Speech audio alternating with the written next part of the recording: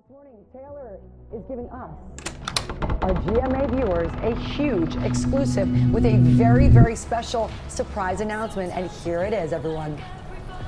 Great. Good morning, America. It's Taylor. I wanted to tell you something that I've been so excited about for a really long time. I've been planning for ages, and I finally get to Taylor Swift is one of the most well-known pop stars out there, and she hasn't been on tour in about 4 years. Whether you love her or hate her, or maybe somewhere in between, there's absolutely no denying the impact she's had on the music industry. So expectedly, when she announced the Eras Tour, fans were scrambling to buy tickets. They paid exorbitant prices, and these are the ones that even got the chance to buy tickets in the first place. Julia told her followers on YouTube that she paid $600 for a ticket that was in line with a side of the stage, and she wasn't sure it was going to even have a good view.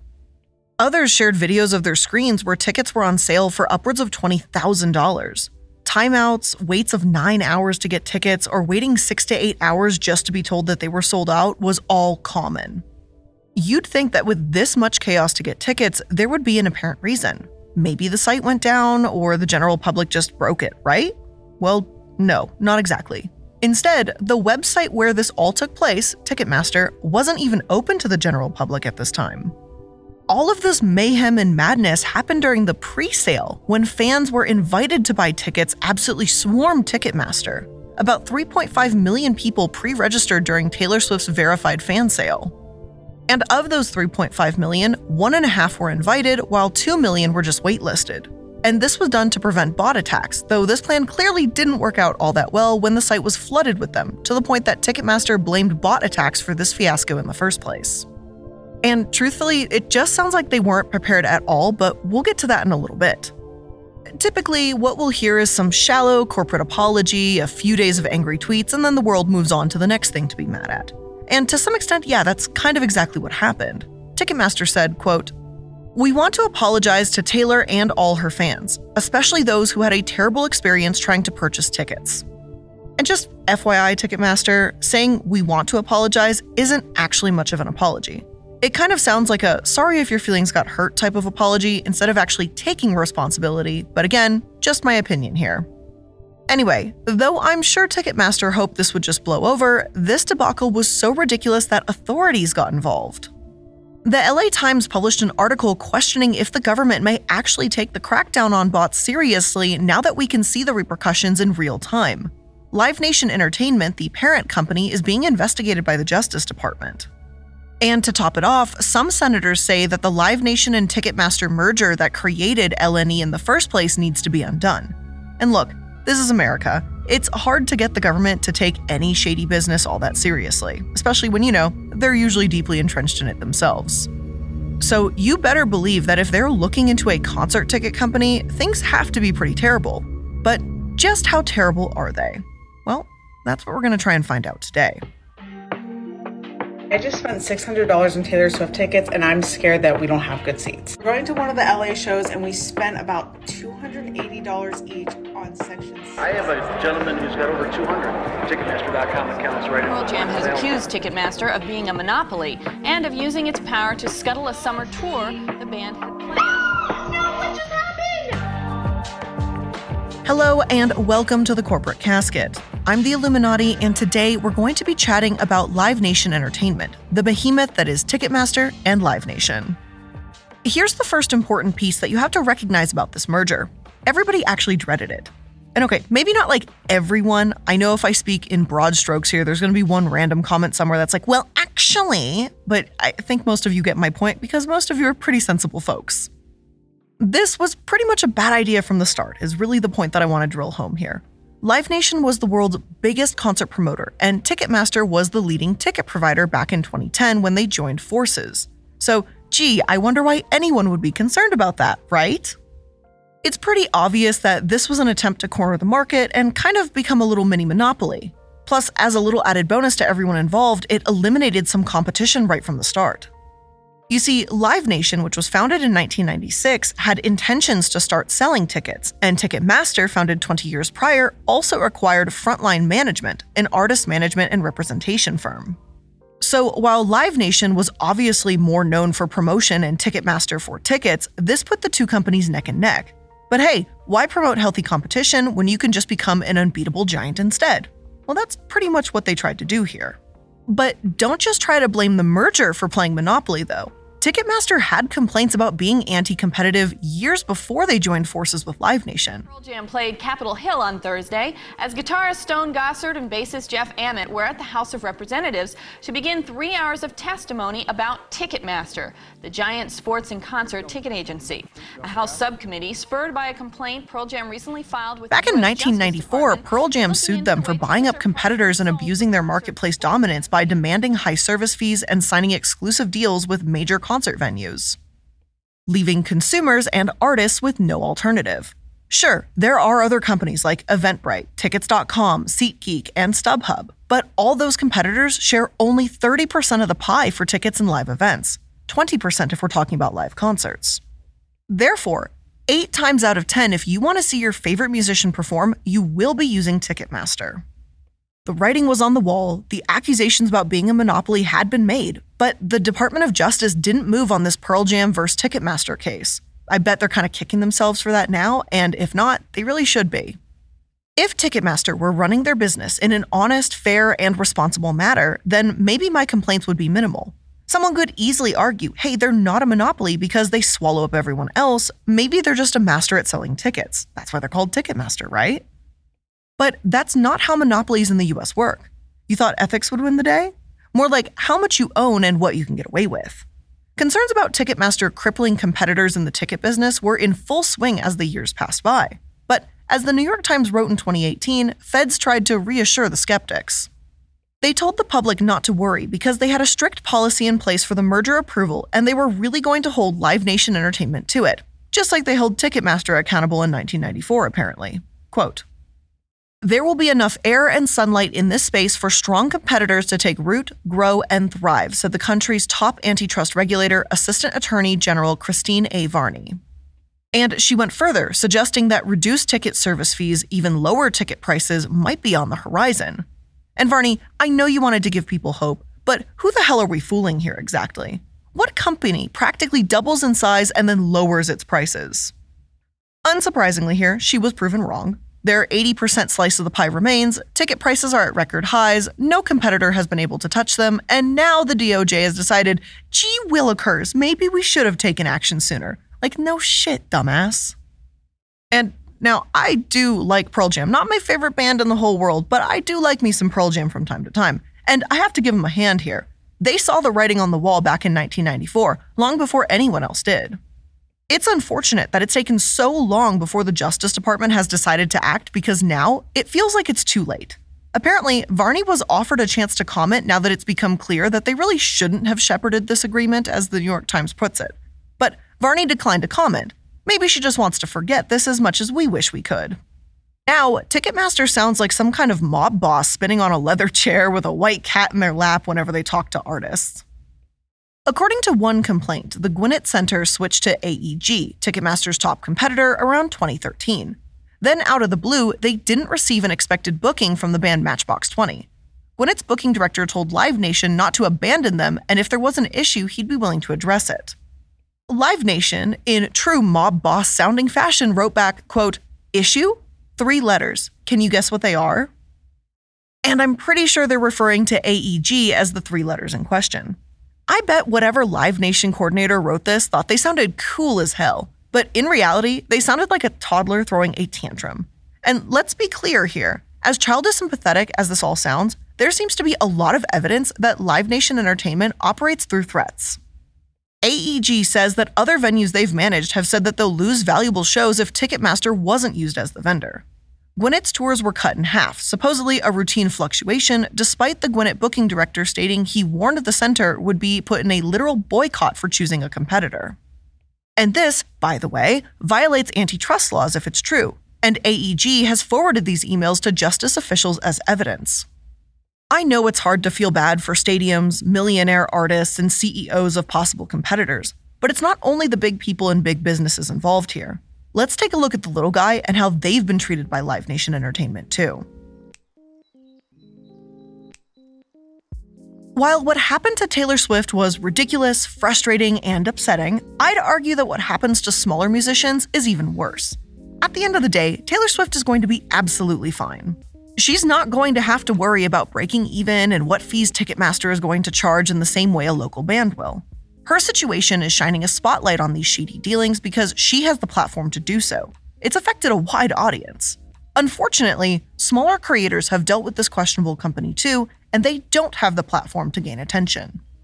Let's take a look at some of these experiences, like from the band Lawrence. Clyde Lawrence, the leader of the band, wrote an op-ed on the New York Times a few months ago, explaining that the controversy around Taylor Swift is only the tip of the iceberg. He's been so frustrated by Live Nation Entertainment that one of the lyrics in his song False Alarms downright calls the company a monopoly.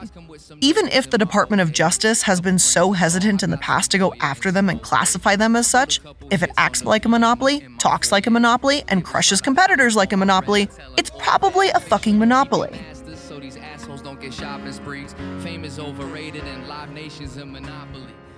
As for Lawrence, here's what working with this company looks like. If his group plays a sold-out show at a Live Nation-owned and operated venue, the fixed fee the venue takes will already eat into a lot of the money they make.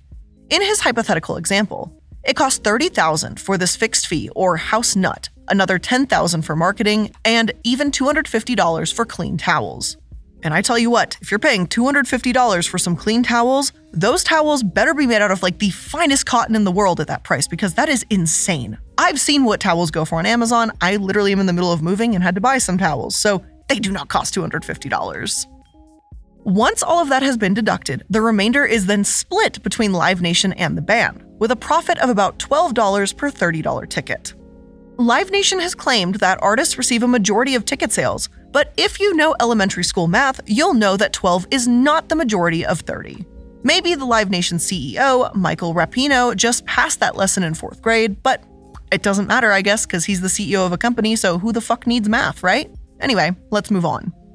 Lawrence continues that in this hypothetical, fans didn't pay $30 for a ticket, they actually paid $42 because of the substantial ticket fee. Quote, "So of the $42 a fan spent on a ticket, the artist received $12. And from that $12, the artist needs to pay for touring costs such as lodging, transportation, and its own touring crew. That's roughly 50%.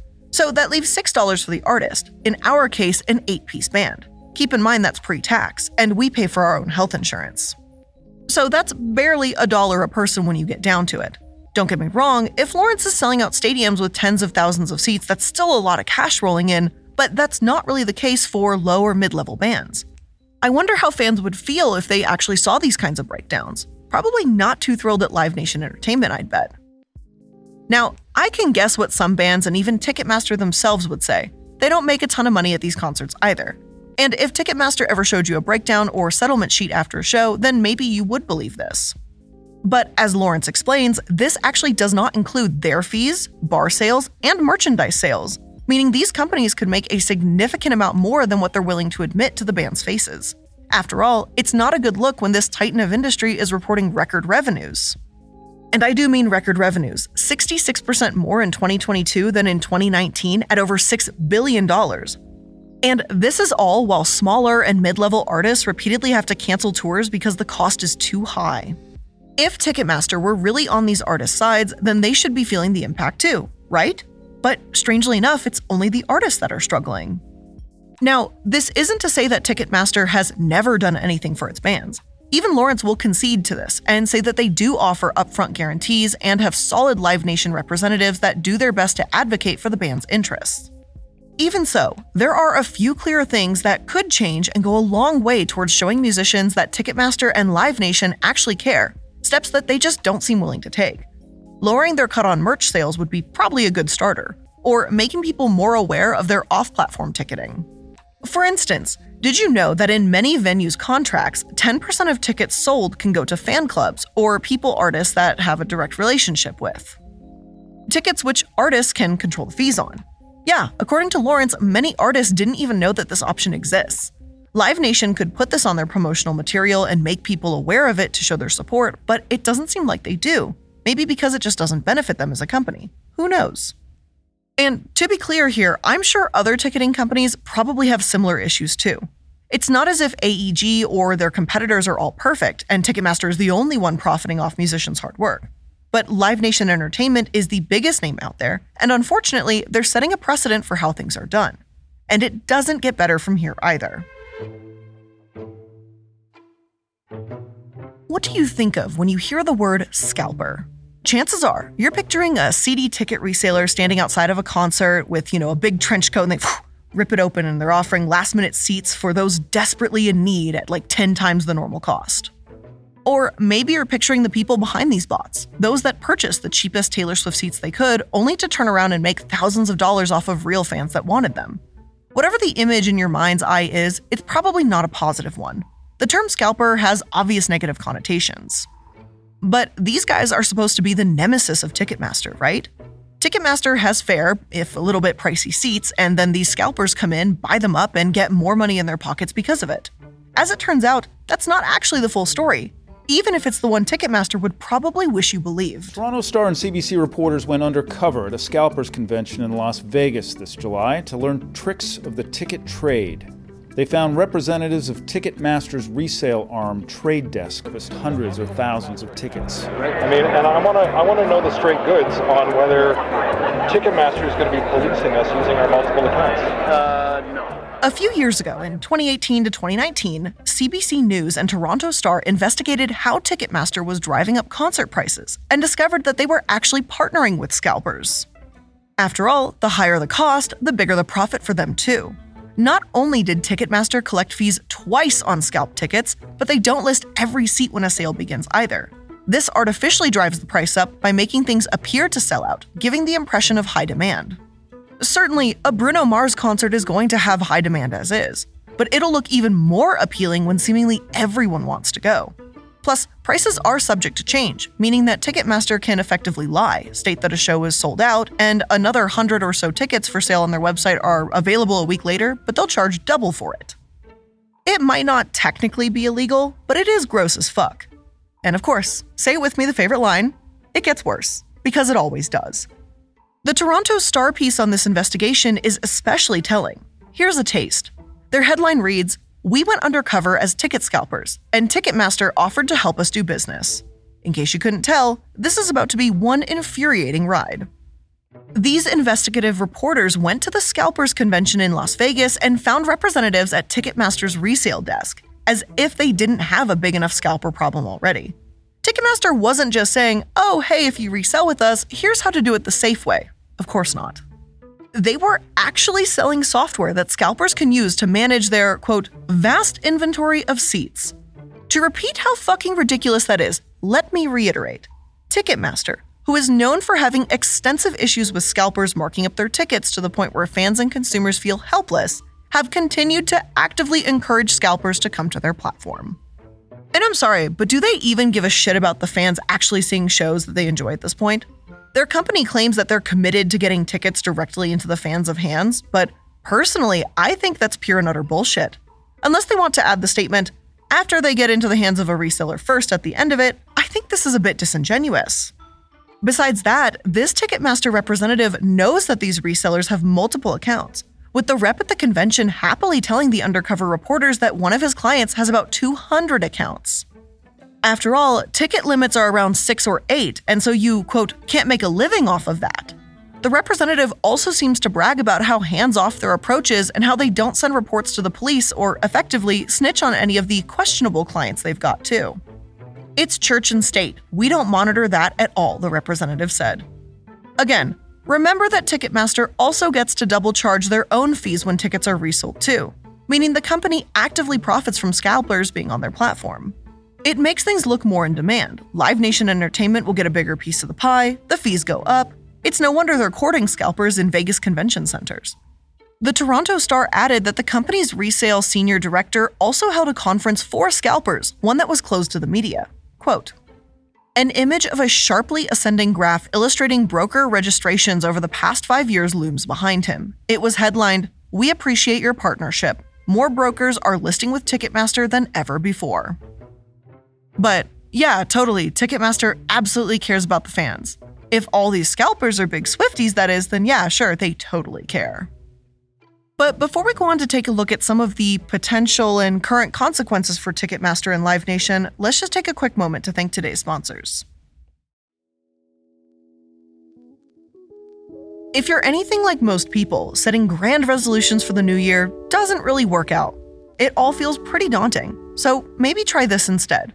Start small and think about the little habit changes you can make, one step at a time. That's why Blueland is perfect, because they make it so easy to start a new, low-waste lifestyle. No massive overhaul to your routine, just tiny changes that add up to a huge impact. Blueland is on a mission to eliminate single-use plastic by reinventing cleaning essentials to be better for you and the planet. And they have everything from cleaning sprays to hand soap, toilet bowl cleaners, and laundry tablets. All Blueland products are made with clean ingredients that you can feel good about.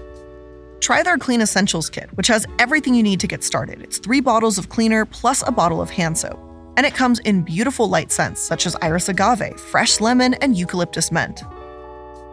And of course, one of my favorites from Blueland is their laundry kit. And I love their laundry detergent also because it's scent-free and it's gentle, and I have sensitive skin. Y'all know I have psoriasis, so for me personally, it has been a godsend. Plus, I really love their wool balls that I put in the dryer. All of it just works together so nicely. And Blueland has a special offer to start the year off. For all Corporate Casket listeners, you can get 15% off your first purchase of any product to get you and your year started right. So to get your 15% off your first order, just go to blueland.com/casket. That's 15% off your first order right now when you go to blueland.com/casket. Again, blueland.com/casket.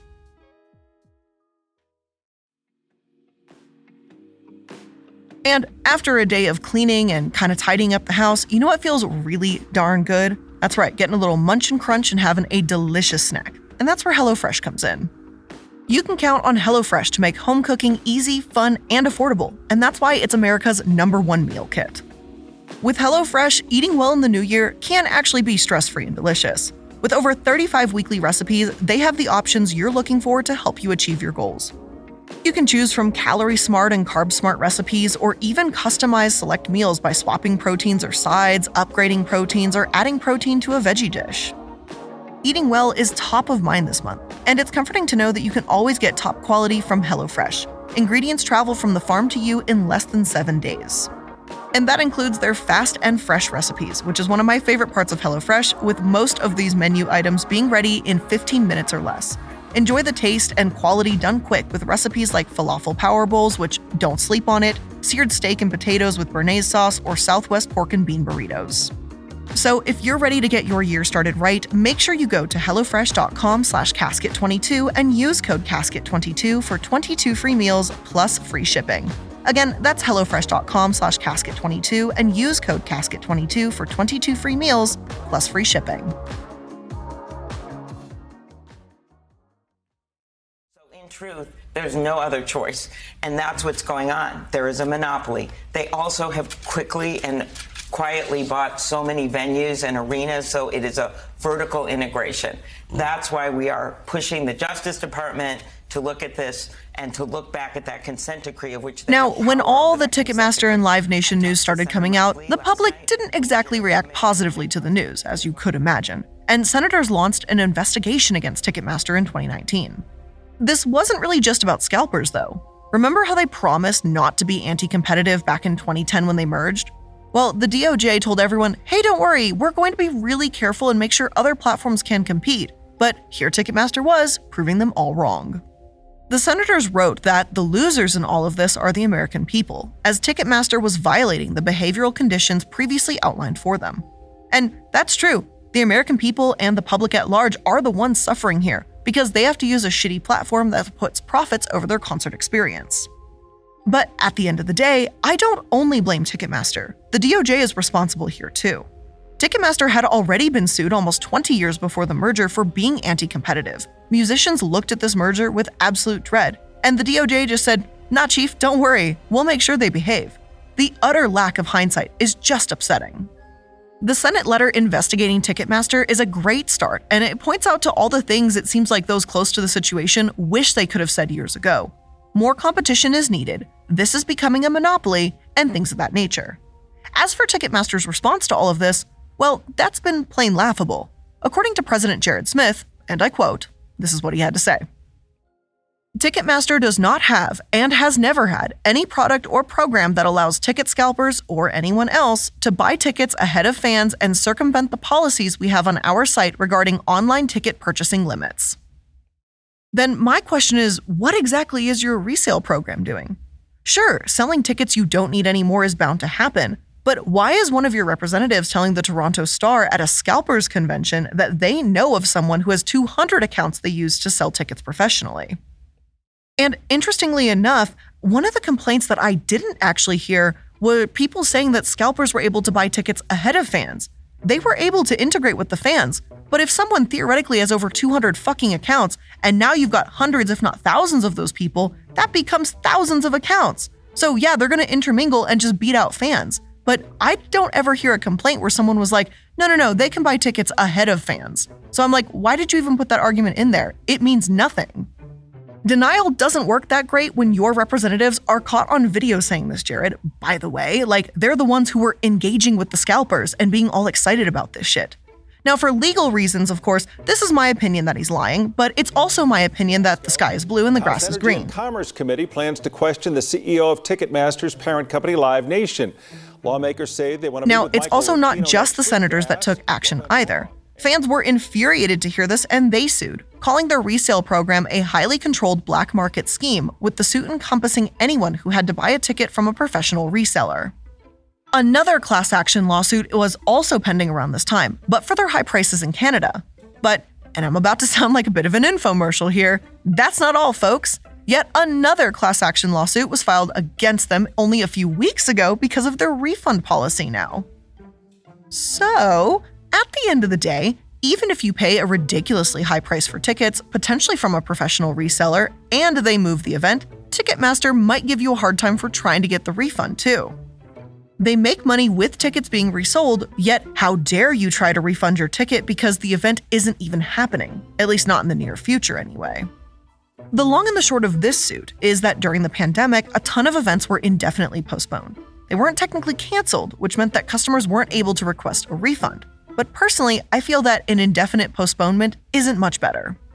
The fact is that some people may need to take off work or travel or rearrange their calendars for live concerts. So when something is rescheduled, they may not be able to do that again. A customer bought a ticket to that event because that date worked for them. Expecting them to suck it up and eat the cost because of COVID is a garbage refund policy. Plus, about 90% of their events were indefinitely postponed too. So it's not as if this happened to a few people or for a few shows. It just kind of seems like Ticketmaster was avoiding reimbursements, and it's kind of as simple as that for an explanation. This is especially scummy too when you consider that people were losing their jobs during the pandemic. Imagine that one day you have a well-paying job and you treated yourself to a $600 ticket to see a rock concert. Then you lose your job, the economy starts spiraling, inflation goes through the roof, and you now can't even get that $600 back because the concert will happen eventually. And it's not like this is some hypothetical statement or theory that I'm putting in front of you. This is not some implausible event. This is pretty much exactly what happened to lead plaintiff Derek Hansen, who helped spark this lawsuit when he was tired of Ticketmaster's treatment of him. And Derek is far from alone. After this latest scandal with the Taylor Swift incident, many are speculating if this is the end of Ticketmaster's monopoly. They've clearly had controversies before, but none have been quite this public and messy either. Back in 2013, for example, they had to pay $23 million after forcibly enrolling customers in a $9 monthly rewards program. A rewards program that offered no real benefits whatsoever, might I add.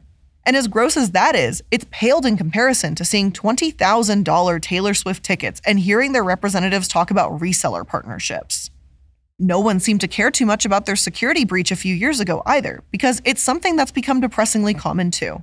Dumb subscription fees, selling data, and even the fact that they're a monopoly is just also standard and expected of large companies at this point in time.